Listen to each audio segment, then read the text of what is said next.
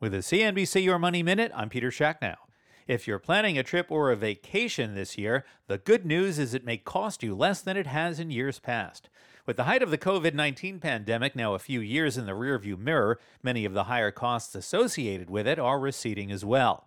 And though travel can be as aggravating as ever, it has also become somewhat cheaper. Steve Hafner is co-founder of the popular travel website Kayak. If you're traveling domestically and you're traveling the next couple of weeks, you're paying about 14% less than you did last year. If you're traveling internationally, the discount isn't quite as much. It's only about 7%. Both numbers, by the way, are pricier than they were in 2019, but only by about 8 to 10%. One reason prices are lower now is because of how much higher they got when travel demand boomed post-pandemic.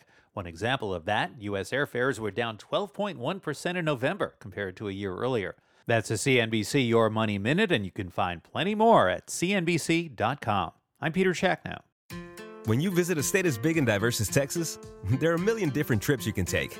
Let's say you've got an appetite for whitewater kayaking. You can get your own, so this is why they call it Devil's River, trip to Texas.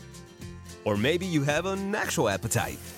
I'll take a pound of brisket, 6 ribs, 3 links of sausage, and a piece of pecan pie. Trip to Texas. Go to traveltexas.com/get your own for the only trip to Texas that matters. Yours.